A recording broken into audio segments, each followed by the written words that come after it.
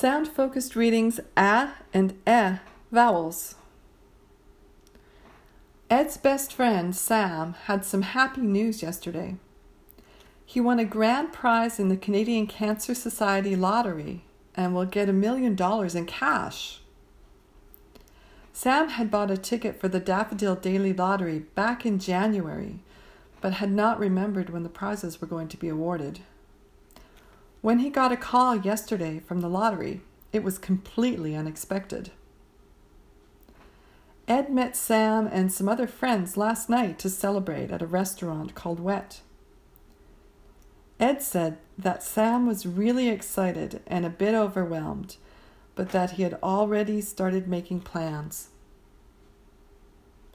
Sam is planning to send his parents some money, as they have been helping him pay for grad school.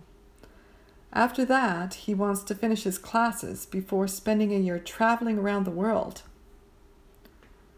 He will start his travels in Japan, then pass through Asia, down to Africa, and up to Europe.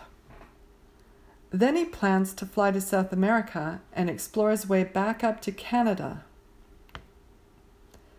When Sam gets back to Vancouver, he thinks he'll feel ready to settle down and get a job.